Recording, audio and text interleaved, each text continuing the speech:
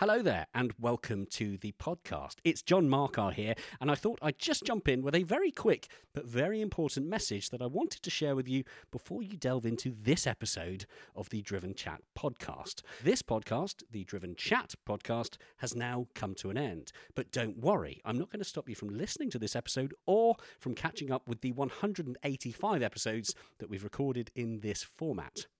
I just wanted to let you know that if you're looking for our new episodes recorded after December 2023, then you'll need to seek out our new podcast, The Driven Podcast. You can find The Driven Podcast in all the usual podcast platforms, including, chances are, the one that you're listening to this one on right now.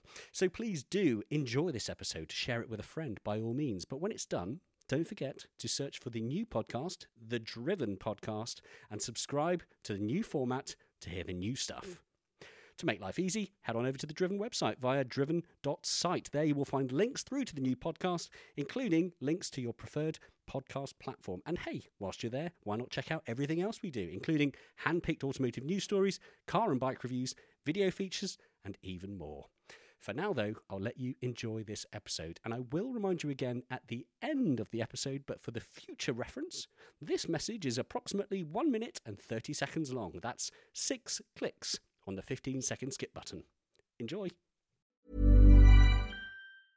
Hiring for your small business? If you're not looking for professionals on LinkedIn, you're looking in the wrong place. That's like looking for your car keys in a fish tank. LinkedIn helps you hire professionals you can't find anywhere else, even those who aren't actively searching for a new job but might be open to the perfect role. In a given month, over 70% of LinkedIn users don't even visit other leading job sites. So start looking in the right place. With LinkedIn, you can hire professionals like a professional. Post your free job on linkedin.com/people today. The Driven Chat podcast in association with Paramex Digital. You dream it, we bring it to life. Find out more at drivenchat.com. Hiring for your small business? If you're not looking for professionals on LinkedIn, you're looking in the wrong place. That's like looking for your car keys in a fish tank. LinkedIn helps you hire professionals you can't find anywhere else, even those who aren't actively searching for a new job but might be open to the perfect role. In a given month, over 70% of LinkedIn users don't even visit other leading job sites. So start looking in the right place. With LinkedIn, you can hire professionals like a professional. Post your free job on linkedin.com/people today. Hey, I'm Ryan Reynolds. At Mint Mobile, we like to do the opposite of what Big Wireless does. They charge you a lot, we charge you a little. So naturally, when they announced they'd be raising their prices due to inflation, we decided to deflate our prices due to not hating you. That's right. We're cutting the price of Mint Unlimited from $30 a month to just $15 a month. Give it a try at mintmobile.com/switch. $45 up front for 3 months plus taxes and fees. Promo rate for new customers for limited time. Unlimited more than 40 gigabytes per month. Slows full terms at mintmobile.com. Hey, welcome to the very latest episode of the Driven Chat podcast. Here is your headline news. This is an episode that, if you're a young driver, could save you £5,000. Cool. I mean, I'm not sure I can back that up, but it's a headline attention grabber for you. Mr. Markar's in the house. How you doing, John? I'm good, thanks, Andy, and you're right. But not only save you £5,000 or more, or less, but also enable you to be a better, safer, more qualified driver. Yeah, I didn't focus on that bit because I wanted to get them in for the exciting bit. People like to grab save them money, with the John. money. Yeah, they like That's to save fair. money. That's fair. Especially at the moment. No, listen, we've got a really, really special chat on the way. John and I aren't going to talk for too long in this preamble bit because we have a major special guest who we actually thought we'd only get about 10 minutes with, and we have about an hour and 10 minutes with him. The brilliant Quentin Willson, who was just on such great form, wasn't he, John? Absolutely. And I said you'll hear it in the intro as we start talking to Quentin. Every so often, I don't get nervous about many guests that we speak to because, of course, we're all in the same working industry. Everyone kind of knows everybody a little bit. But occasionally a name will crop up when you go, oh, that's kind of a big deal. And Quentin, for me, from like the journalistic side, he's a big deal. So, yeah, this was cool. Really cool. We did the chat on a Zoom. And I'm not going to lie, I quite enjoyed watching John fanboying visually over Quentin. Yeah, it's a pioneer, and this is the industry that I've been absorbing like so many people, this world, through things like Top Gear. Watching Top Gear as a child, a little child, I should point out, pre 10 years old, so 8, 9, 10 years old, watching Quentin Willson on the telly, driving around in cars. No, he's a proper legend. He's a great guy. I've been very, very fortunate to have worked with Quentin before. I've known him for a few years now. He's really terrific company. I mean, he's one of those guys, because he goes to all the car shows as well, because Quentin is always asked to be a judge at something, or a guest appearance for this, or a celebrity chat-in with that, at all the car shows. Quentin, typically he's going to make an appearance at some point because he's just that kind of guy. He makes the effort. He shows up. So my point is, a lot of our listeners will go to car shows as well, especially when the world is turning again properly.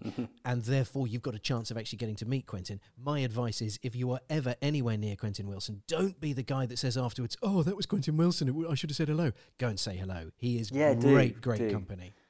Yeah, agreed. 100% agreed. Anyway, John, we said last week that we would throw open a show to emails. That, of course, was before we were able to land Quentin Willson for this week, which was which came sort of quite pleasingly out of the blue. But I still think we should. I mean, it would be only right and proper to check. Has anyone messaged us? We have. We've had loads. We've had absolutely loads.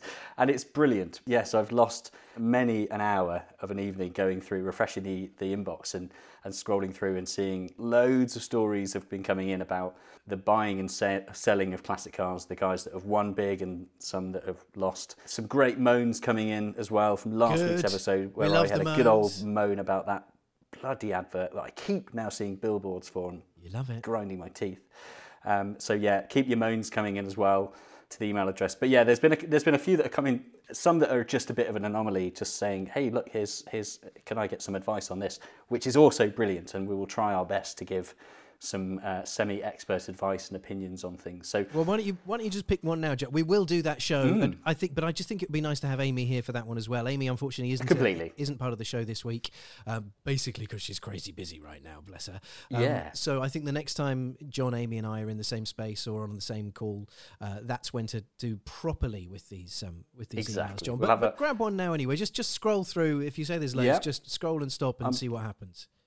Perfect. I'm going to go with, so we got an email here from a chap called Stuart. Thank you, Stuart. Stuart Campbell has emailed, and this, I assume, let me just have a quick float through. Yes, this is following the episode we did with Tom Wood, who is the owner of carandclassic.co.uk and Kazana. Nice. So Stuart says, "Hi guys, I've listened for this, recently finished listening to your podcast with Tom Wood, really enjoyed it. I thought I'd take you up on the offer to ask a question. I've got a 1998 Lotus Elise S1, which I bought a couple of years ago, which I love. The previous owners have made some sensible common mechanical upgrades, and I describe it as a very usable car in good condition for its age. It's certainly not original underneath, but the exterior and interior both look completely standard.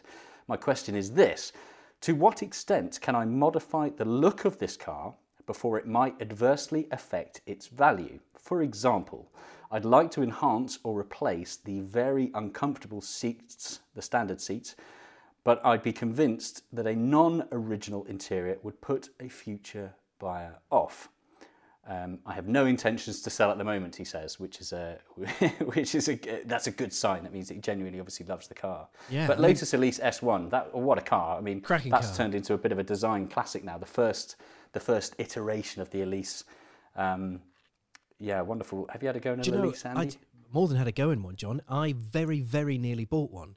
I very nearly bought one back when I was working at ITV, and I was fortunate enough because I was a presenter and stuff. They gave me my own parking space underneath the London studios, and I felt like I'd made it at that point, which is great. And I saw that there was a Lotus Elise for sale, and I was I was very tempted, and I took it for a little test drive, and I was really, really excited. The thing is, on that road, on the South Bank where the London studios used to be, they had started installing the most ridiculous sleeping policeman. And the fact of the matter is, it would have smashed the undercarriage. It was one of them. They were so bad, and that was the only reason that I didn't buy it. Because I thought it was fun to drive, cool little car, would have been so easy to park, and all that, but just really fun and sprightly. And with regards to his swapping out of the seats, we'll save the originals, just keep them. You are spot Store on. them somewhere, and put something that you love in. That's what I do. Absolutely. Yeah, assuming you've got the space, I guess, within a lease you might have a garage or something to keep it in. But yeah, if you've got the space, in a loft or a shed or somewhere dry, I get this a lot. This question comes up a lot with people modifying cars because, of course, in the track day world and track day communities, often standard seats aren't very good, but often people are driving quite special cars. My M Coupe is a perfect example of this. I've had to change the seats in my M Coupe to be slightly better for the track. And if you've got the facility to do so, then of course, if it's going to improve your comfort and your stability and your ability to drive the car in a bit more of a spirited fashion in the right time and place, then absolutely go for it. But yeah, that your advice, exactly as you said there, Andy, you took the words out of my mouth. Keep the originals as much as you can. Ultimately, do anything you want to a car, I'd say. My opinion steps in occasionally when it comes to silly little things like headlights. Headlights and rear lights, leave those alone, because I think often I've never ever seen an aftermarket headlight or rear light that goes onto a car, replacing the OEM part where it looks better. I firmly believe, and I know that is just an opinion thing, there will be people out there that will be shaking their heads and disagreeing, but headlights for me, leave that stuff alone. Wheels, change the wheels, exhausts, change them, seats and interior bits, change them. But if you've got the means to keep the original bits, because you're right, and an S1 as well is an appreciating classic now, Stuart, so I can almost guarantee you'll probably sell that for a few quid more than you bought it for. I think it's got a little as much gem of the there. original stuff as possible. Yeah. That's going to help you get that premium price. Unfortunately, because the majority of the modifications to my own appreciating asset were done on the other side of the world, so the seats and original wheels and windows and much of the interior for my car are in a warehouse or a skip or a shed somewhere in Japan.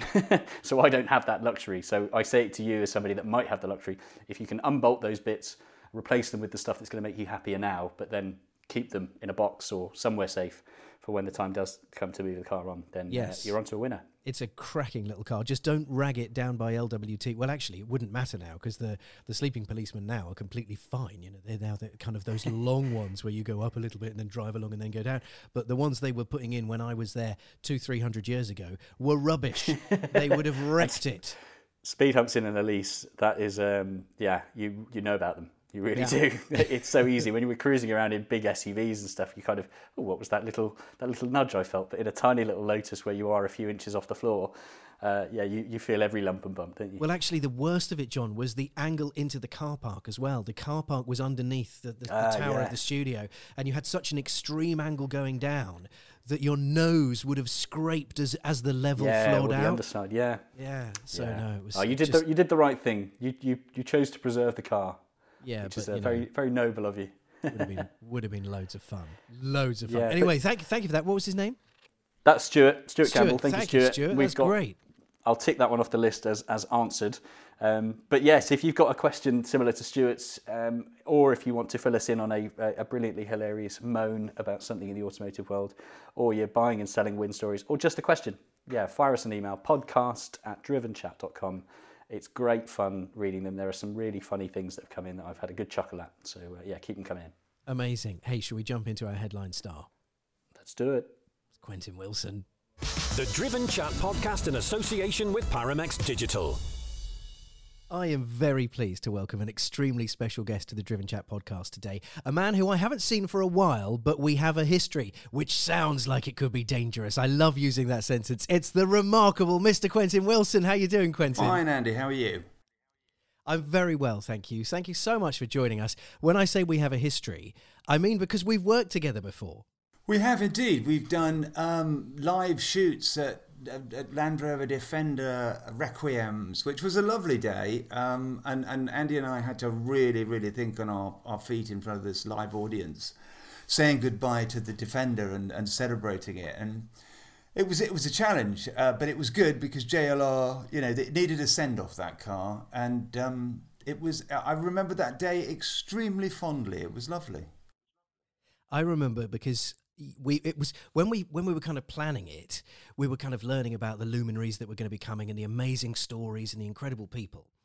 And there was one name that was coming along, and I was like, "Oh, this is cool." And this was Sir Ranulph Fiennes, and I was like, "That's very cool." And of course, you drew the short straw.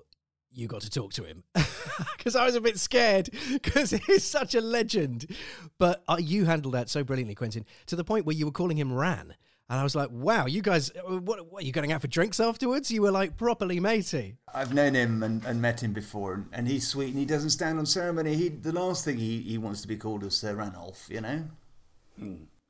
Well, it was the epitome of cool. As I watched you, you just swaggered over to me like, hey, Ran, how you doing? And I'm like, oh my God, how are you doing that? Brilliant. No, it was lots of fun. It was lots of fun. But Quentin, listen, welcome to the Driven Chat podcast. We should, of course, make it clear to the audience right now, the marvellous Mr. Markar is in the house as well. John, how are you doing?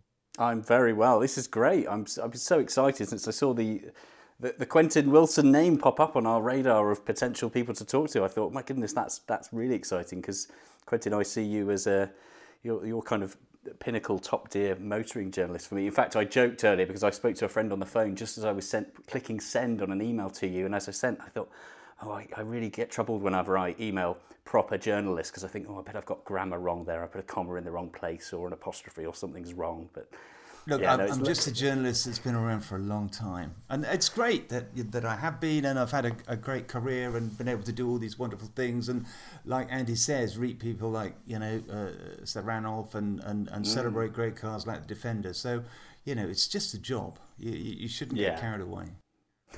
No, it's great though. It's great.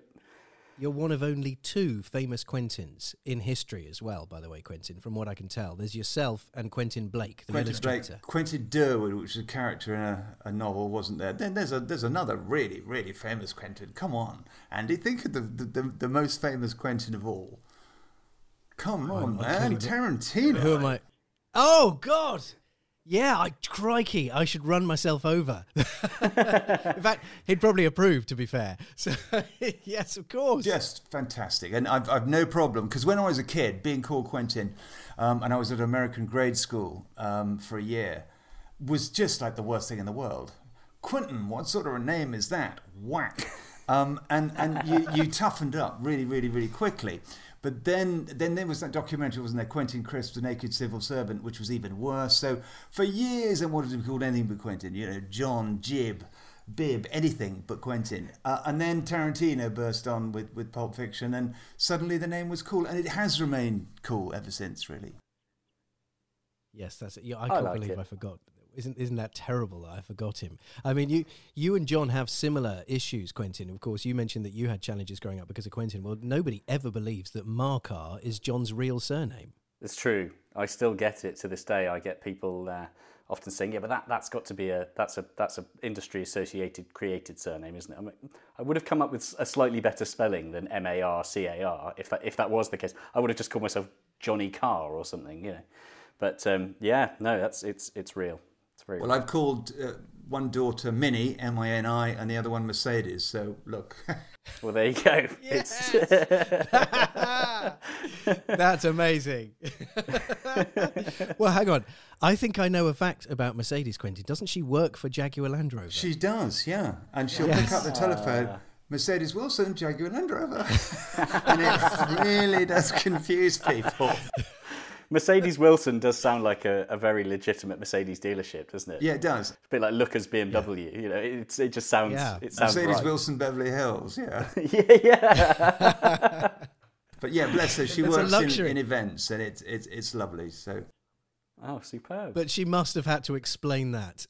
Millions of times. Yeah, and it's a long-standing joke. And the chairman, Ralph Spate, would come up to me at launches and say, "Your daughter, Mercedes, big joke."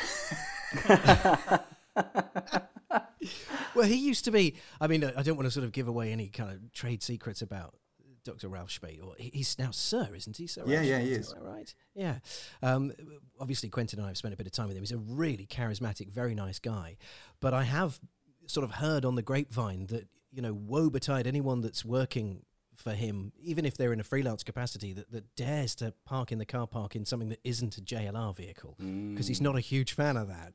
No, and that's great. I mean, you can take it to limits, sure, but the thing about Ralph was he's passionate about cars, passionate about Jaguar Land Rover, owns, classic Jaguars, and it has it, going through his veins. And that's what any CEO of a large car company with such a stellar reputation as JLR should be like. You can't carry passengers. You have to be heart and soul in that business. And to be able to kind of convey that passion to everybody you meet. And I would do concours at owners' clubs at the NEC with Ralph, and he'd give up his time, and we'd go and we'd judge these cars. And he and I would be under the bonnet, and he'd be looking at labels and saying, that's not right. And I loved that detail. And the fact that this is the CEO of one of the biggest car companies and one of the most successful ones in the world, and he knows about the detail on the label on the Mark II air cleaner. And hey, respect. That's OCD of the highest and the best to sort. The most appropriate. He's the ultimate car geek. It's what you need. Although he's not with JLR anymore, is he? Hasn't he? Has he moved to a bike firm? He has moved on. I don't know where. It might be a bike firm, but they do move on. But he did a good stint at JLR, and I have a great deal of time for him. I've got Norton in my head for some reason, but that can't be right. I'll see if I can find it whilst we're chatting, because it's the power of the internet here. But yeah, he's definitely moved somewhere quite interesting. I thought it was quite an interesting step for him, because you wouldn't expect that going from JLR to somewhere like that. But I think he's still on the board of JLR in a supervisory capacity. Right, yeah, that would make sense. Well, while I do a little bit of digging, because I now need to know for my own sense, one of the things that we were sort of lucky to be able to chat to Quentin about is that there's been some research out. And of course, it's one of those things that neither John nor I would have even thought about this, because I have 3 young kids, but none of them are of driving age yet. And John, well, he's determined not to breed, so that's not going to be on his radar, probably for the good of humankind. But of course, there is a colossal number of people who would have sat their driving tests over the last 12 months or so, who would have been out learning to drive, who would have been getting experience. And actually, what better time than the start of lockdown when the roads were empty? But of course, they couldn't. So we've got this huge backlog now, which I don't think, Andy, will clear for maybe 2 years. I mean, literally millions of kids who would have normally done driving lessons and taken tests over this 12-month lockdown period that we've had, who haven't been able to go near a car and just drive with their parents and not have instructors and not go on driving tests and not book. And it's been so bad that their theory tests that they took before the lockdown are now expiring because they haven't been able to take the practical tests. So that's not fair, is it? It's not fair. That doesn't sound right. We're trying to get the government to extend it, and James May has joined me in this campaign that, you take your theory test, you pass it. It's not your fault that we've had a pandemic and a lockdown, and the skills you've learned are still going to be in your head. But so we thought, look, how can we help these kids? And it's so expensive to learn to drive, and I thought, look, let's look at why can't we use VR to replicate the environment of a car? So we did an experiment. This is Young Driver. It's a company that I'm a patron of, which teaches kids from 11 to 17 to drive off-road on special sites. So we put this 360 camera in this big jumbo computer into this Vauxhall Corsa with ADI instructors, approved driving instructors, and drove around and replicated the road systems and filmed it all and did all the classic things you do in driving lessons and driving tests. Did a whole driving test as well, and came back and looked at it and thought, this is very interesting, because you feel like you're in the car with your VR headset or on your phone. And you can feel what it's like to move into a junction, to go round a roundabout, to prepare for a roundabout, to go onto a smart motorway, to merge, to do bay parking, to do parallel parking. So we did that huge job of cutting all this footage together, and then cutting out the stuff that we wouldn't use, miles and miles of it, and then narrating it and putting it into 12 different lesson tutorials. So all you do is, if you want to reprise, and this isn't a substitute for your driving instructor, this is a repeat learning process. If you want to reprise your parallel parking, or your bay parking, your roundabout technique, you just look on your phone and go like that, and you are in the car. And you can see what's happening. You can see the road system. You can see behind you even, and it works really, really well. So we thought this is a really interesting, affordable, accessible way to keep kids repeating the lessons that they've learnt with their instructor or are about to learn. And at $4.99 a month, how cheap is that? Less than a £5. Absolutely, and you're only going to use it for a certain amount of time. Completely, up to the point that you need to take the test. I think it's fantastic. So you've seen it, haven't you? Yeah, well, I've seen a little demo version of it, and it looks fantastic. Yeah. It just makes so much sense. I always think, like anything else, if you're in a practical learning environment, be that driving or even a musical instrument per se, if you don't have the facility to have a guitar and make a load of noise at home whilst learning the guitar, quite often you read a book. You read the technicalities of learning whatever it is you're trying to master, and driving has been no different for years. There are heaps and heaps and heaps of books, even through to the motorsport world, of improve your driving through reading. Now, reading is great for a small proportion of people because, of course, if you're able to put yourself in the position of the author and understand exactly the tone that the author is writing in, then that's fine. But if you're not an avid reader, because a lot of people aren't, and I, for example, my attention span is quite bad when it comes to reading pages and pages of copy, so I go away with the fairies. If I've got something physical in front of me in the form of VR or a phone I can hold and twizzle around, to me that is so much better than reading a book. That will teach me so much more, and I just think it's fantastic. I can't think that it's not a thing already. It's just exactly, brilliant. And it's this muscle memory thing, and I believe this firmly with learning to drive. That, and I've taught 3 kids to learn to drive, that you've got to get them to just repeat this instinctively, not to have to think about it, but just come up to a junction and know what to do, left, right, left again, and off you go, and not have that mental process, what do I do now? And this ability to repeat these lessons visually so they are embedded in your muscle memory, I think is just the way forward. So it's a classic small business, lockdown, innovative, off we go. And I think, if it saves lives, if it makes it easy for kids, if it helps them get through this backlog, then the job's been a good one, really. Absolutely. I think this serves 2 purposes as well, Quentin, because the whole idea of it, it's a bit like racing drivers who learn the track using sims, isn't it? It's kind of getting familiar with what's to come. You're not replacing the real world experience, you can't, but you are getting yourself in the zone for it, which I think is absolutely critical. And what's great is that not only is this clearly going to be extremely helpful and actually very cost effective comparatively, but also it's good to see a young company that has had understandable challenges during the pandemic because they've not been able to keep going, find another way to have another route to market that serves them as well as serves the audience. I think it's a really clever thing to do. It's a great business story, isn't it? That here we are, wondering, what are we going to do? Nobody's learning to drive. How do we get through this? Let's be inventive. Let's not be glum. Let's not be suicidal. Let's create something new. And having that kind of clarity of no phones ringing and nobody bothering you allowed us to be really, really creative and to take risks and say, look, let's just stick this camera in this car. We had a few issues with it kind of jiggling over the crappy potholes and everything, but broadly it's worked really, really, really well, and you just see what's happening, and you're that close to the driver. And the great thing, my favourite bit, is a whole driving test. We filmed a whole driving test with an actor as a driving instructor who was that lovely dour, I'd like to turn left at the next junction, please. And he played it absolutely brilliantly. And you're in there and your heart's going like this. So as far as I know, that's the first time we've ever had a driving test. And that's from arriving, going into the waiting room, putting your licence down, reading the number plate off the wall, going out, doing the show me, tell me question underneath the bonnet, and then going out and listening to these short, terse instructions. And it's kind of great. And at the end, I'm pleased to be able to say you passed your driving test. Brilliant. He didn't do any of the back chat that I got when I was told I'd passed my test then. No. That was something I would, that was the only thing I would include if I were you, which is when I was told I passed first time, hallelujah.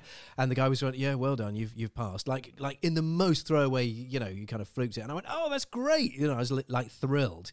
And he went, oh, I wouldn't be too excited. You'll probably have a crash within the first month and the chimp could pass this test. And did you? Right. Did you though? Thanks.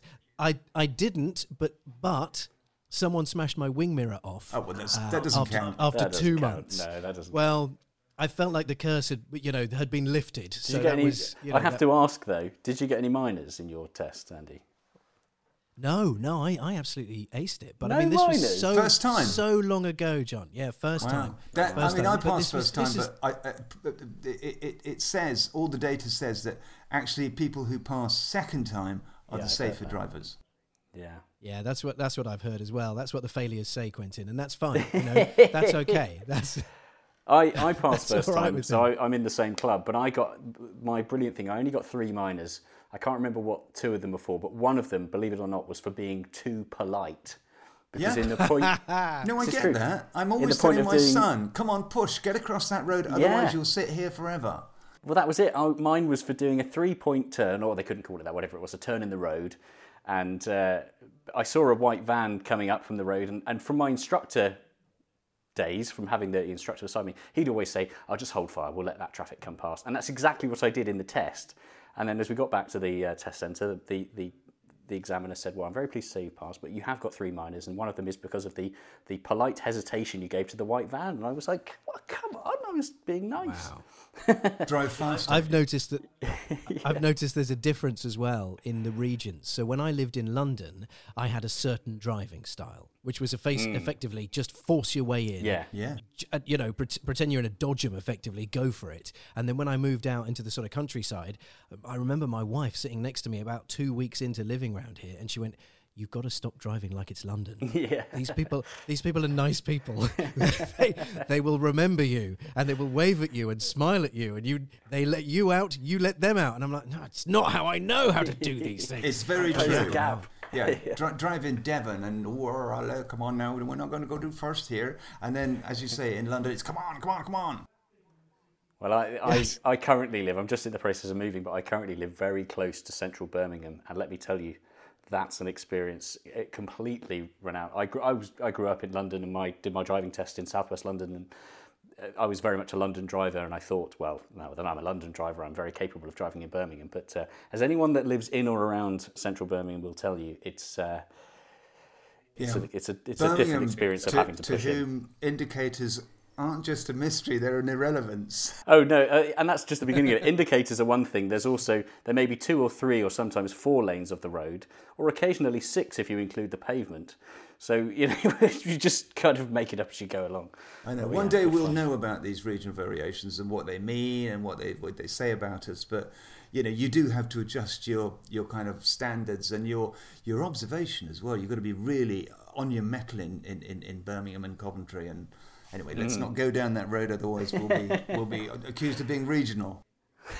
That's true. That's true. Regionalist. We'll be accent bashing next, and that would be a disaster for us. Well, I mean, the other thing that I like about this, Quentin, and this reminds me of a conversation that you and I have had historically, and this is going to sound a bit glib, but I like the fact that there are clearly these huge numbers of people that are still wanting to learn to drive. Because I remember, must have been 3 or 4 years ago, Quentin, when you were saying to me, "Do you know what? There's a lot of young people that just can't be bothered. They don't want to learn anymore," and I couldn't understand it. I was like, "Why? Driving's amazing." So the fact that there's this huge backlog, yes, of course, it's hugely frustrating for them, but ultimately, I would say it's good news for the people that still want to get out and about, isn't it? I think there's two reasons for that, Andy. When we were talking about this was in the kind of height of the anti-car rhetoric, where 2 wheels good, 4 wheels bad, and we really, really, really had a lot of that, and it went from the Blair years all the way through to the Cameron years, and now we're seeing less of it, but. There was rabid anti-car hatred and huge lobbying from the cyclists. But I think what's changed dramatically is that kids don't really want to travel on public transport anymore for a myriad of reasons. Right. And this freedom that you and I talked about, this liberation, this life-affirming ability to get into a car and go where you want, that hasn't gone away, but it was obscured. And I think they listen to us and they say, "Oh, I don't want to have parking tickets. I don't want to have speed camera, courses and stuff like that." But they realise now that they can't go everywhere on bus. And that great white hope, the modal shift that we can all have this interconnected, smart, urban, integrated transport system, it ain't happening anytime soon. And the solution to mass transportation across the world, the only one that works, is this box with 4, maybe 5 seats and 4 wheels. And the thing that's going to change is how it's fueled and powered. And I did a thing today on BBC Breakfast about e-scooters. And we've got to do something. You know, we have to allow people to ride on electric scooters in town, because they can give up those impulsive journeys which are recreational leisure in cars and use scooters. So the car isn't going to go away. How we fuel and power it is going to change. And in cities, there has to be an alternative. Yeah. Yes, the e-scooters is an interesting shout, Quentin, because for a long time, you know, you were only allowed to ride them in certain places, and even certain areas of the royal parks, you weren't allowed to use them. And it's a very delicate subject for me as well, because I have a friend who lost her life on Of an course, e-scooter.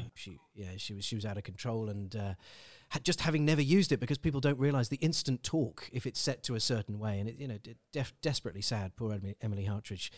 She was a lovely, lovely girl. So I do feel that e-scooters are aligned with there needs to be education around it. You know what I mean? I don't think you should just let people go on the roads on e-scooters. I think there should be some sort of course or test that makes that. Yeah, you have to protect people from themselves.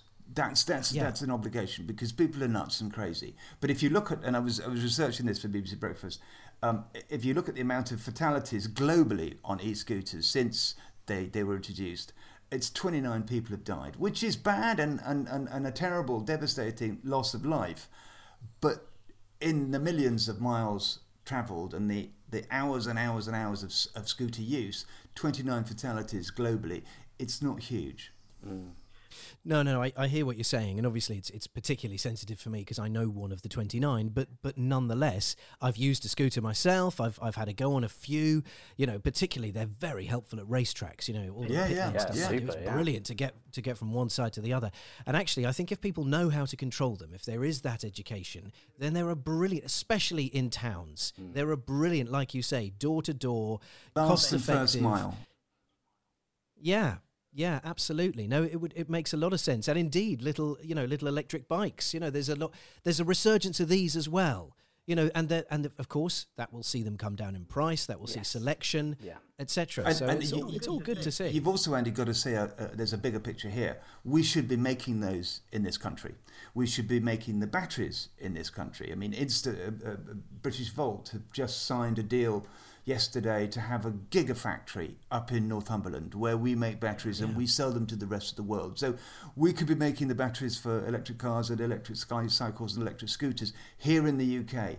And this is a huge industry. So instead of whining about, well, people are leaving on the corners and, you know, they're going to knock me down and they came so close to my car the other day, let's look at the opportunities that this presents for this country in this post-industrial technical phase we're going to be going through post-COVID.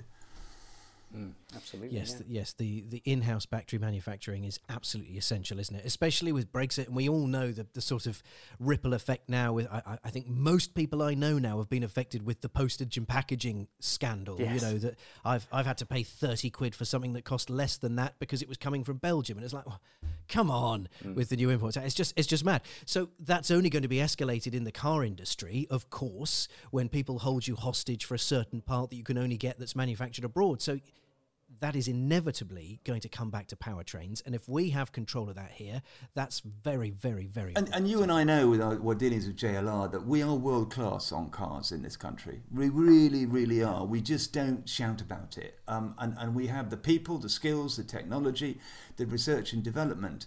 I mean, the Warwick Battery Centre, you know, close to where I am now in Stratford-upon-Avon, that is completely world class.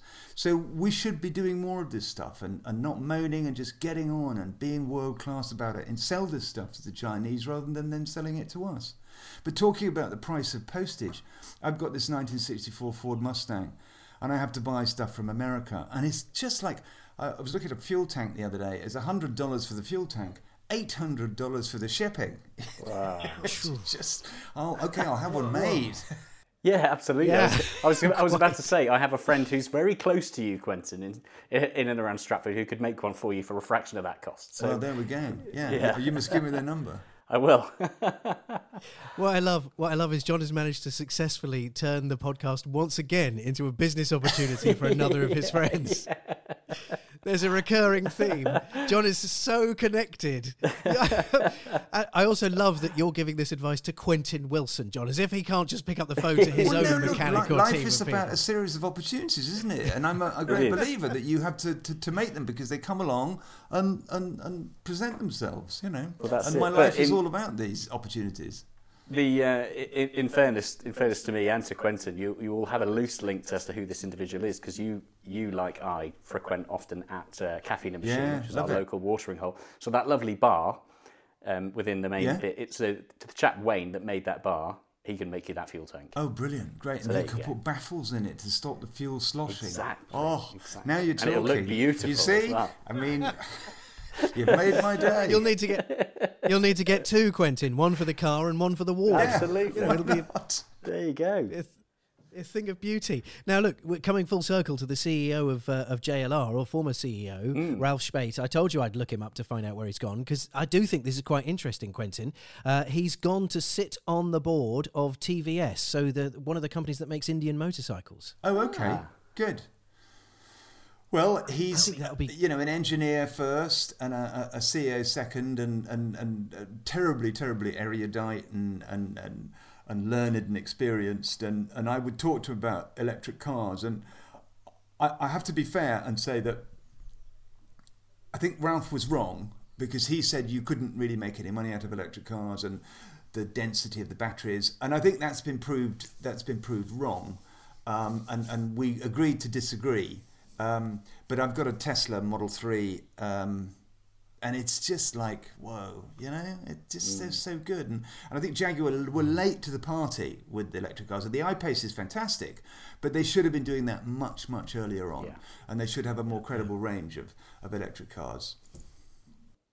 That's inevitably going to happen, isn't it? That's on every single manufacturer's roadmap. It's a must-do now. I can't think of any manufacturer that is going, nah, you're all right, we'll just ride it out. They did, Andy. They did. For a long time. Yeah. They would say to me, no, you're mad. And I was promoting them in 2011, and I would take them and show them to Clarkson, and he'd say, you're a twat, And who's laughing now, And I think it's really important that the public know that these electric cars work.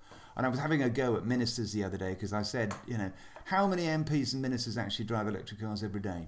Silence. I mean, we know Grant Shouts has got a Tesla, but that's about it. So this is the wrong message you're sending out here, people. You can't go around in a Prius or a diesel people carrier and then lecture us about electric cars unless you own one and you do the duty cycles and plug them and charge them and all this sort of stuff. So again, we've got a lot of work to do, but they are here to stay, that's for sure. Is there a company car scheme for PMs and politicians? Because if there is, I mean that should be a slam dunk. You would think that so. would be an absolute no-brainer. They have to be very careful. But if you've got a limited company, you can buy an electric car and have the first year's you can have subsidise the first year's depreciation against your capital gains. So.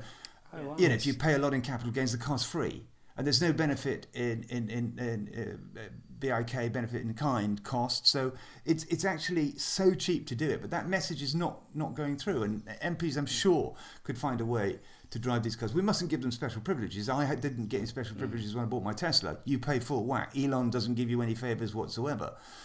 You pay the same as everybody else, and they should, because they need to put their money where their mouth is and say, right, promote electric cars. I drive one.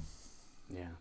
Well, I know someone, a very successful businessman, who bought a Porsche Taycan, or however you say the Taycan. Yeah, there's all sorts of different variants on it, aren't there? And he bought one on the advice of his accountant, which was literally, look, don't care what you do with it, but if you buy it, it will serve me brilliantly. And he bought the most expensive one because he was told effectively it would make him save money, not believing it for a second. Yeah. And guess what? He's now in love with electric cars. Not because it saved him money, but because he bought it because he felt he had to, and now he loves it. And it's why hasn't that message gone out properly? That if you've got a small business or a big business, you cannot afford not to buy an electric car because you just pay all that money in corporation tax. I think there must be some incentive. I don't know, because I've not looked into this, but I don't know about you both, but I've seen so many Porsche Taycans on the road recently, and I think there has to be, there just has to be something. You can write off 100% of the cost of it in the first year. And Right, if you have to That's pay, it. what does it take, Anne? 85 grand. If you have to pay 85, 100 grand in corporation tax, you get the take-on and you don't pay the tax. That's a good deal, you know? Yeah, absolutely. It makes a lot of sense. Do you know what? I reckon probably what's happened, and if it hasn't, then it should have done, is somebody very savvy at Porsche marketing should have phoned all the accountants firms for some of these key small businesses and said, listen, this is the law, so why not make the most of it with us? I wonder if maybe that has happened, if there has been that, or certainly the right people seated in the right crowds have all been told, here's something worth mentioning at your next dinner party or your it's next about conference. word of mouth, isn't it? Because all the adverts and the Go Ultra Low and Office of Low Emission Vehicles, they're not getting through, and we need people to understand that these things work, and I can drive down from Warwickshire to London and back on a single charge in my Tesla without faffing about at all. And that they actually save you money. The joy of not going into petrol stations, you've no idea. It's just so liberating. I mean, we've got a Range Rover as well, and it's just, do I have to take it? You fill it up. No, please. So Quentin, what I love about and this don't forget, there's no is servicing bills. You just have to rotate the tyres. So no oil, no spark plugs, no exhaust, none of that. And it's just, when you add up the costs over a 5-year ownership period, it really is going to be very, very cheap indeed. Yeah, you make a very compelling argument, but of course we would miss the V8 noise, and that's the and yeah. that's I mean, the challenge. I'm That's the lucky rub, because isn't it? I could choose the 64 V8 Mustang or the Range Rover or the Tesla, but do you know, most of the time, my son and I will go in this Tesla because it does 0 to 60 in 3.7 seconds. Yeah, What's not to love? And it does That's it a in winning this argument. incredible silence. Yeah. Quentin, you're so informed with the way the automotive industry is working and the reasons things happen that I wonder if you can solve a dilemma that we had last week. And we've not been able to get an answer to it yet. But there's an advert out at the moment that John is absolutely loving. It's his new kind of favourite, which is the Go Left campaign. If you're on if you're on the motorway and you break down, go left. And John can sing you the tune if you'd like a reminder of it. But it got us questioning who needs to see that. Yeah, because who needs to be told? doesn't realise that you go onto the hard shoulder if you're in trouble on the motorway? Well, you say that. And these public information things have been around for a long time, and governments think, they need to do this. But then let's go on a motorway, Andy, and let's see people's driving standards. And sometimes you are going, whoa, what? And you constantly, I say, where's the police car when you need it? Yeah. And so I guess there are a lot of people out there. And don't forget, it's only recently that we've been taught to drive on a motorway. For a long, long, long time, people had no training. You took your driving test and then you were legally able to go on a motorway without being trained at all. So that kind of ill discipline, if we can call it, that people have inherited over the years, and a lot of them are kind of mature or older drivers, it doesn't surprise me at all that people need to know that you need to go left and have a catchy tune. It's bonkers, I know, and I completely agree with you, John, but it's just the sad reality that people don't really, they're not interested about driving. And that's why going back to the VR thing and teaching kids and getting them engaged at an early age, this is really, really important, because if you treat driving like filling a tumble dryer or a dishwasher, it's always just going to be a mechanical process that you don't think about. You just get in and you go. But if you've taken interest in it and you start to really engage with the subject matter, it will make you a better driver. Absolutely. No question about it at all. Go left. I'd be very interested to hear your opinion on the driving test as a subject now, because I've been driving now for, let me think, 15 years. So when I did my driving test, I would have been, I think I turned 17 and I immediately did the theory, and then as soon as I possibly could, I got the practical test done, like so many petrol heads of that age. And I remember thinking at the time, even as somebody that was new to using the roads, like a lot of academia, we're often taught how to pass a test as opposed to taught the technique. And of course, the interesting thing for me, my interest was once I had the car driver's license, the first thing I wanted to do was go and do track driving, because that was my interest. I wanted, like all of us, wanted to be a racing driver, therefore I wanted to go and get as much experience driving on track as possible. And it wasn't until I was preparing to go out for my first laps on a motor racing circuit that I thought, hang on a minute, nobody's actually taught me the physics of a car, how a car handles, what happens when the brakes get hot, what happens when the tyres change compound and the temperature changes on the tyres, what happens if it rains. There'd been nothing at all about the physics, the dynamics, or the ability of driving, which goes all the way through to how to use a motorway. I know that is now included in the lesson structure, but when I did my test, it was an option. You could do a pass plus where we take you on the motorway, but only when you've passed your test. So there was no aspect of it.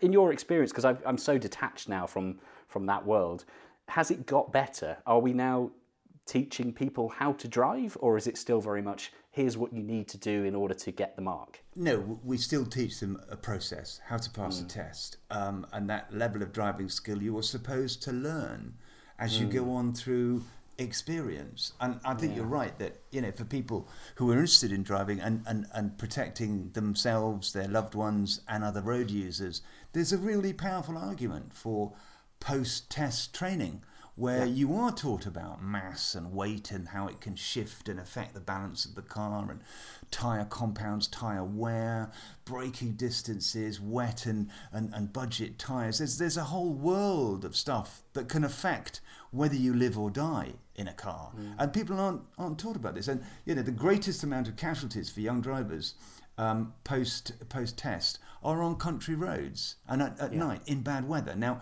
to me, that's kind of like a huge red flag. Why are we not teaching them a specific course of going around in a country road with an instructor at night, knowing what to do about blind bends and oncoming headlights and possible horses coming the other direction? So many kids die on country roads, and we just kind of shrug our shoulders and say it's the legitimate risk of learning to drive. No, it isn't. Yeah. So I think you're absolutely right. There's a lot more. I mean, you can't force people to do this, but I think you could open up an extra training module, and maybe we're the people to do this, where if you're really keen on cars, then let's make you a really, really good driver. And then you can be like me, who goes out and just constantly shouts at people. Well, because good driving was incentivized with insurance, wasn't it? The black box system is still in play, I believe. That should be, if you do extra courses, your insurance comes down, etc. So there must be a way to make this more. There bound to be insurers that would jump at that sort of opportunity. Well, so I've been through this. Years ago, I went from enjoying track days to I wanted to organise track days. So my world was small events, organising track days for people to bring their own cars and drive around circuits all over the world. And I remember at the time we were having conversations with big insurance companies. One of them was Richard Egger, REIS Insurance. We used to talk to Richard Egger and say, right, what would it cost us to get insurance for a day? And then, of course, naturally, the conversation went, well, what would it cost for us to insure our company cars? And the picture got bigger and bigger and bigger. And then the conversation went on to, is there any advantage in us telling you as an insurer, or any insurer, that we're all now advanced driving instructors? We teach people the physics of driving. Is that going to get us a lower quote on our insurance? And the answer, believe it or not, was no. You're probably better off not telling your insurance company that you are a track day driver and an avid driver, because it means that statistically, although you know the risks and you know that physics can be a damn scary thing sometimes, you're also now a bit more likely to press on a bit because you have the ability to know oversteer what to do when the back end steps out, or the steering doesn't quite do what you want it to do. And it is a bizarre world. But yeah, the whole Pass Plus and the black box thing, I mean, that's something I grumble about all the time, because I've got young relatives, late teens, early 20s, who are in this horrible world of insurance. They're going out and buying a Vauxhall Corsa for 900 quid and then paying £6,000 or £7,000 a year to insure the damn thing. And that's if they get this black box fitted. And as far as I can work out, all the black box is doing is making sure that you're accelerating gently, braking gently, not steering aggressively. Accelerometer on it, yeah. And not exceeding speed limits. And I just think, but you become so obsessed with trying to make sure that you're not triggering the accelerometers or not going over the speed limit and focusing on what the black box is doing, that your attention span surely is being taken off of what's coming towards you or coming around the corner or what the road conditions are. It's not ideal, John, sure, but it's better than doing your driving on a postcode, your insurance, which is what it's always been, which is nuts. And a young driver, and this is a shameless plug, we're also developing a product where, because if you take young driver lessons with us, we know you're a safer driver, so we can offer special young driver insurance for £1,000 a year. Wow. Fully comp. You know, if you're 17 and you've just passed your test in a Vauxhall Corsa, because you've taken lessons with us, we will give you have black box obviously, but and we have drive doctors who will come in and teach you extra skills and things. So that's another part of rolling this forward, because £6,000 to insure a Fiat Punto or a Vauxhall Corsa, it's completely nuts, and it stops people either learning to drive at all or being legal and buying insurance. So it's all got to change in the industry, and we can say this out loud with our megaphone. It needs to be better at this, the insurance industry, because it can incentivise people and it can help us make society better at driving. I must say though, now we're talking about black boxes, I would quite like to fit a black box to John Markar's car just for a month, just to see what sort of a sort of read we'd get on it. Well, look, here's the thing. My son had one for a long time, and when my wife and I used to drive his car, they would ring up. No way, really? You have to tell your son to slow down. I'll do that. Oh, yes, I will do, I shouldn't laugh. We should be much more serious about this, but that's the only problem. If you're driving your child's car with the black box, be careful. Wow. I must say though, and I realise I'm replugging your plug, Quentin, but it sounds so good. You know, after everything you've been telling us, youngdriver.com sounds like just an absolute no-brainer. People should, they'd be mad not to be visiting and seeing all of the riches that are on the site. We're trying very quietly, and we've done we will have done 1 million lessons to kids from 11 to 17 over the last decade. And that's a lot. And when we first began it, people said, oh, you're just going to teach people how to steal cars and it's going to be disastrous. We've never had anybody steal a car. We've never had a kid have an accident after our training, and they've always gone to pass their tests. And the feedback we get is that, you know, he or she is just a perfect driver. He's learnt so much, or she's learnt so much. So I think it's a road safety revolution. Nobody in government is interested, because cars and learning to drive is not on the political landscape, not on the agenda. So we just quietly carry on doing this. But if you have got children who are learning to drive age, I would counsel you to just come and have a look and see, because we teach them how to drive responsibly. And it's this thing about, and you and I, we all understand this. There's a time when you are receptive to road safety messages, and that's probably when you're 12, 13, 14, 15. But when you get to Grand Theft Auto, when you get to Top Gear, when you get to Call of Duty, you like that. You don't care about the road safety messages. You're just not listening. So you're just at GTA 5 and crashing into everything. By that stage, you've lost them.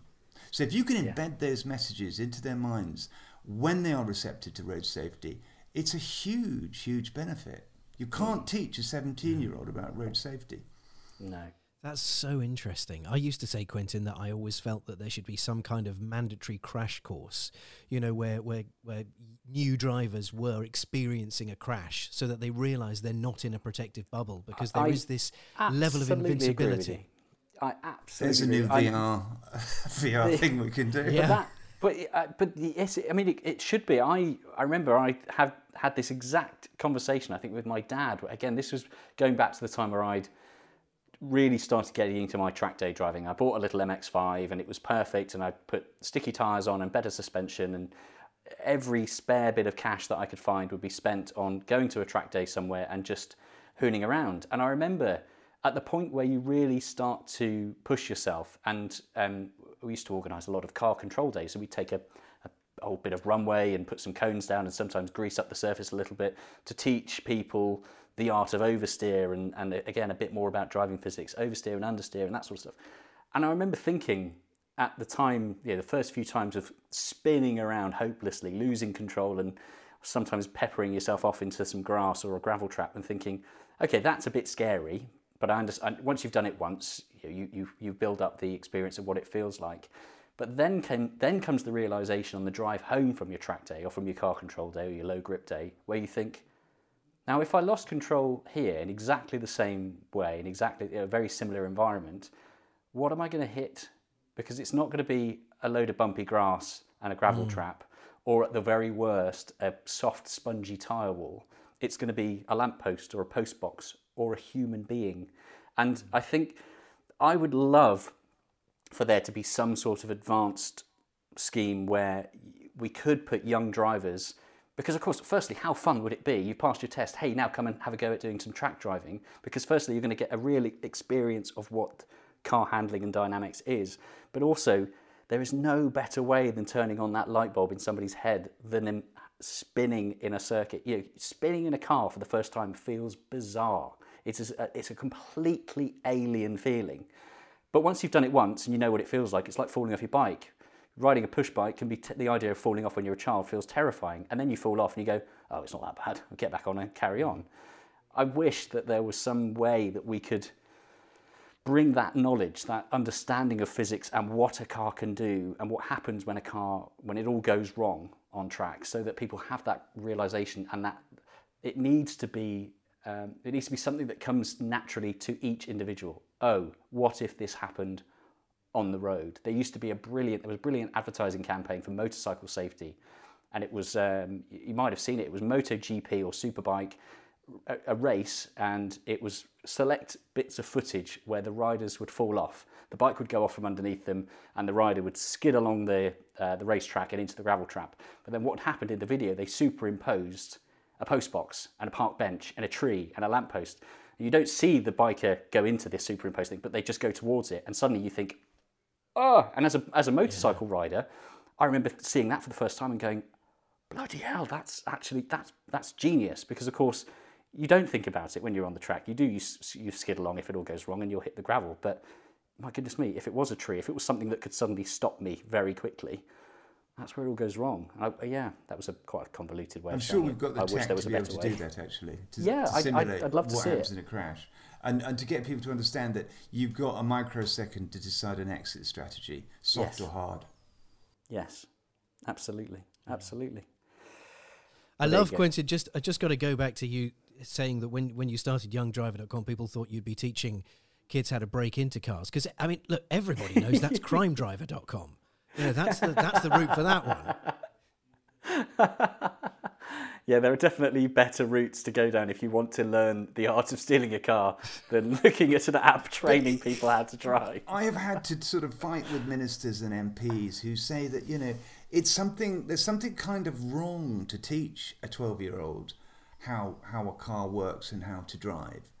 And they were really deeply suspicious of us and gave it no help at all. And I wanted to have driving on the syllabus, on the GCS syllabus, because, we have things like citizenship. And I wrote to Michael Gove and I went to a select committee hearing and said, look, this is really, really important. Think of the lives we can save. But there's just a huge resistance about allowing people under a certain age to go near a car, as if it's slightly kind of just dirty and wrong and morally reprehensible, when all the data we see is that if you learn to drive earlier, then you are a safer, better, more responsible driver. And there was this great survey in Austria, where they took two groups of kids, pre-license, and they were kind of 15, and then another group who learned to drive with the normal sort of 17-year-old process.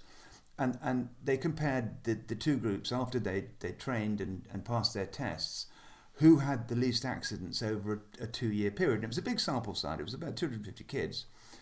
And the group who had the pre-license training from 15 to 17 had 41% less accidents than the group who went through the normal driving process. So that's the biggest road safety improvement ever. 41% is huge. It's nearly half. So hello, we've got the stats now. Let's start thinking about this. But in the time that we've been doing Young Driver, which is a decade or more, and a million lessons, no politician has come and said, gosh, think of the lives you've saved. And we know we've saved lives. And it would be nice to have a bit of recognition for it and a bit of support and say, look, actually, this is good. But the whole driving industry, they poo-poo us because, we're taking away the businesses. And I've been on debates with academics on stage at the RSC Club saying, we need as a society to look at this. And no. But hey, it's self-belief. That's the most important thing that keeps you going. And when you have, as I have, spent most of your time complaining about stuff and banging a consumer drum, you get to a certain age where you just have to have that rigid self-belief that says, what I know I'm doing is right. And absolutely. And when you're looking at stats like reducing accidents by 41%, then it's a million lessons. You can't kind of argue with that, really. Yeah, that's great. No, I think it's an absolutely fantastic idea. And as you said, Andy, I think anyone that's listening, if you're somebody that's, I know we have an awful lot of listeners that can't yet drive, and they have a very an avid interest in the process, of course, and of the car industry.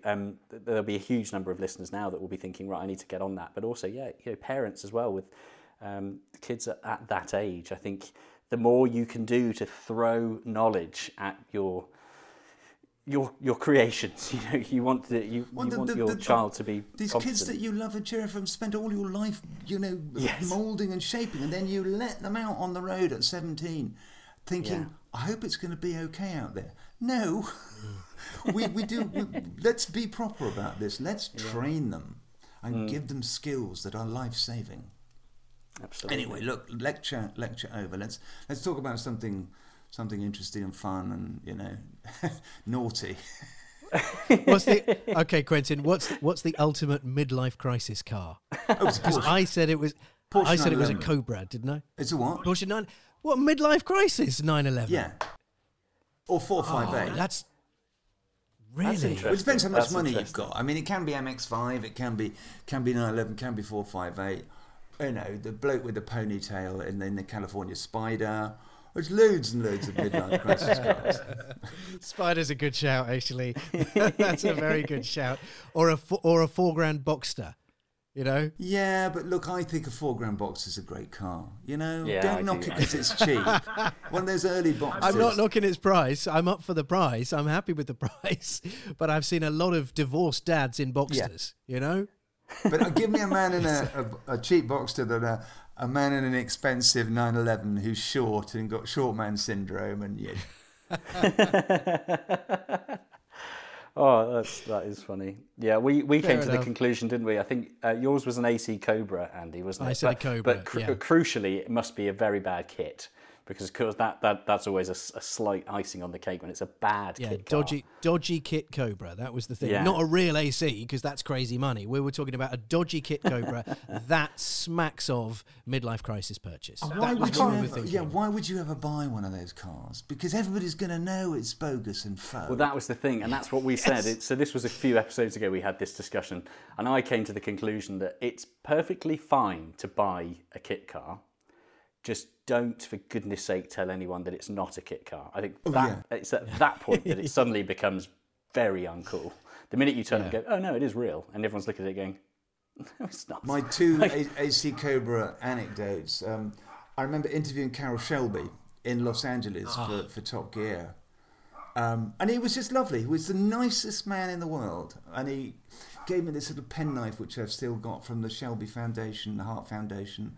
And he said, do you want to go out in the car? I said, what? I've still got that blue demonstrator that I started it all in. So he drove me round LA in this 63 260 Cobra Leaf Sprung. And, he's gunning it round and he's just, it was just lovely. And I just remember him as being the nicest man in the world, and telling me about when he sold the Hertz Mustangs, and his first delivery in New York to Hertz, and there was a hailstorm, and all the cars went out, and they all smashed up, and my reputation with Hertz just went down the tubes, man. So many of these cars got smashed. And then I was lucky enough on Top Gear to be able to drive a 7-litre Cobra, a proper 427 side oiler. And it was a very famous car called GTM 777F, which was I think the original motor road test car. But it would do 0 to 100 and stop in 10 seconds. And everybody said, look, these cars are lethal, absolutely lethal. You can't, you'll be killed, be careful. And when they hand me the keys, they all this kind of, be careful, look, it's lethal. Don't ever take it for granted. So I drive it from, I don't know where it was, probably here in Stratford-upon-Avon, down to Thames Ditton to the factory to film. And I'm kind of down. I've done the 100 miles in this car, and it's rumbly and it's hot and it's bump, bump, bump. But it is just wonderful, absolutely visceral, and just, you can hear all this stuff, and you can feel this stuff coming through the pedals and the seat. And you understand why it is so revered and such a legend. And I'm just pushing it a little bit more. And you can just feel it in third as it pulls, and you're just thinking, whoa. And you could buy these things off the showroom carpet for $3,500, and kids got them for their birthdays and never came back. So I'm in Thames Ditton High Street and about to go down the road and just go. And I've done my drive, and nearly at the AC factory, so full of confidence. And I've got the wheel turned to the left, and I'm looking, and there's a little gap in the traffic. So I think, I'll take this. Jammed the throttle. Whoa! 360. Thames Ditton High Street. Tyres pluming with smoke. There's W.H. Smith's window, and I'm thinking, this is £1 million worth of 47 genuine Cobra. And I think, I'm going. Thankfully, I just pulled the clutch and brake up, and it just stalled. And I'm in the middle with this tick of hot metal and this car that won't start because I feel. But I was so glad, because it wanted to kill me, because I took it for granted. It knew. It said, please tell me please tell me somebody walked out of W.H. Smith with their edition of the Telegraph and said, "Oh, look at that, Quentin Willson." I know, thank showing God, off. Nobody did. And I mean, that was probably in the day when camera phones weren't as prevalent as they are now. But my goodness, that would have been a front page story. But that was my Cobra anecdote, and it was just. Everything they said about those cars was true. That the minute you take them for granted, they will kill you stone dead. Wow. Yes, I just do want to make things clear, Quentin. I love the AC Cobra. I was talking about the kit that was the midlife crisis car, and why would you not buy the it? AC? You must have a catalogue, an absolute catalogue of similar stories to that, Quentin. Because if we go back through your journalistic career, from writing to presenting, and Top Gear was a huge chapter, wasn't it? But I think that's possibly me at the age of 33. I remember being a small child and watching Top Gear through the 90s, and just about maybe remember Noel Edmonds being a presenter. But it was certainly going up through the. It was a bit after that. Yes, it was. Yeah, John's trying to brag about his youth here, Quentin. That's what this is about. But I mean, where did it all start for you? Who did you start writing for, to the point where it took you all the way up to this? You say Quentin Willson to anybody now in the automotive world, and every single person knows who you are because of either Top Gear or a certain magazine. It goes back to your point about opportunities. And I met a bloke called Steve Cropley once, because I was selling cars after I left university, and I'd done English, an English degree. I didn't know what to do with it and didn't want to be a teacher, and was having this lovely life selling old E-Types and Sunbeam Tigers and Jensens and stuff like that. And we, as a sideline, we would do lots and lots of Mondeos and Sierras for companies. So Steve Cropley talked to me, and I said, look, I'd love to write for you. And he said, well, we're going to start up this magazine called Buying Cars. And it was a magazine about used cars, which was unprecedented then, because all the magazines were about new cars. So he said, would you write? And he said, send me a piece. So I sent him a piece, and then, suddenly I'm kind of their main columnist. And we kind of mortgaged everything on this magazine. it was quite a success. And I was interviewed by The Sun and Radio 1 and Radio 2 when we launched. And then I got this weird call from a man who sounded like a vicar at the BBC called John Bentley, saying, I wonder if you could possibly see your way clear to coming over to Birmingham and doing a little screen test for us to see if we can include used cars on Top Gear. Do you think you could possibly see your way clear? So I went over, we did a screen test, and dear old John, who was wonderful, Oxford graduate and should have been an academic, we put this piece together. I think it was about XR2, and I thought nothing more of it. And he rang me and said, "Oh, well, you're on air next week." And that was it. I mean, it literally went like that, and all of a sudden, boom, smash. I was presenting, and I think I'm always very suspicious of people who come looking for fame, but when fame comes to find you and you have a specialty, you have something to say, you are an expert, and you're not just reading stuff off an auto cue or some jaunty nonsense that a 22-year-old researcher's written, then you're different. And it was a different tone of voice, which people clearly liked. And I did 15 years with the big fellow with the curly hair, and taught people about service histories and what to look for, and dealers would ring up on Wednesday wanting to know what car we were doing, what car I was doing, because as soon as you did the Porsche 928 or something, a Porsche 944 Turbo, prices would go up, and it was Top Gear on Thursday, top price on Saturday. So it was it was all an accident and just not meant to happen, but you got to go with it, and I've been very lucky. And here I am still being asked to do stuff and still able to play around with new and old cars and hopefully change bits of the industry and make people drive better and save people money on fuel, etc., etc. So, it's been good. I haven't really worked a day in my life. That's it. Do you know how many times I've heard staggeringly successful people like you, Quentin, use that phrase, "Oh, it was just luck," or "it was an accident," or whatever, which... and every time I hear it, firstly I think, well, you lucky so-and-so, wow, that's amazing. And then I actually pause and remember the person that's saying it. And then I think, well, bless you for saying that, but I'm calling bullshit here, Quentin. It is not luck. You do have to graft at it. Yeah, I mean, look, if you don't get up on time... It's talent and tenacity and ability and uniqueness and so on and so forth. You got to the top because you were great at it, not because you were lucky. I worked hard, I tried hard, I wanted to be the best, I wanted to be right, I wanted to be fair, I wanted to say something that other people weren't saying. And I think you've got to have that passion and that commitment. And if you do, whether it's radio, whether it's TV, whether it's writing, then the lonely watcher on the sofa full of crumbs, they sense that, they know that, they hear it in your voice, that you are saying something different, and there is a passion and there is an evangelical zeal in what you do. And don't aim to make money or to be successful or to have a huge amount of clicks or followers. Just aim to be the absolute best there is. And that, I think, has always been a great mantra. What a fantastic piece of life advice there. Brilliant. Exactly. Although I can't believe I just said bullshit in front of Quentin Willson. Sorry about that. Nobody will be shocked, Andy. Least of all me, mate. And therein lies the truth. Yeah. Happy days. Quentin, what's next? I mean, obviously, the world is open again to a degree. We are assuming things will start turning again a bit like what they call the new normal, but it's going to be a bit more like the olden times. We should be a bit more freer to do things and so on. And you always have projects that seem to take up the next 18, 24 months and so on. So have you got a roadmap for what's to come?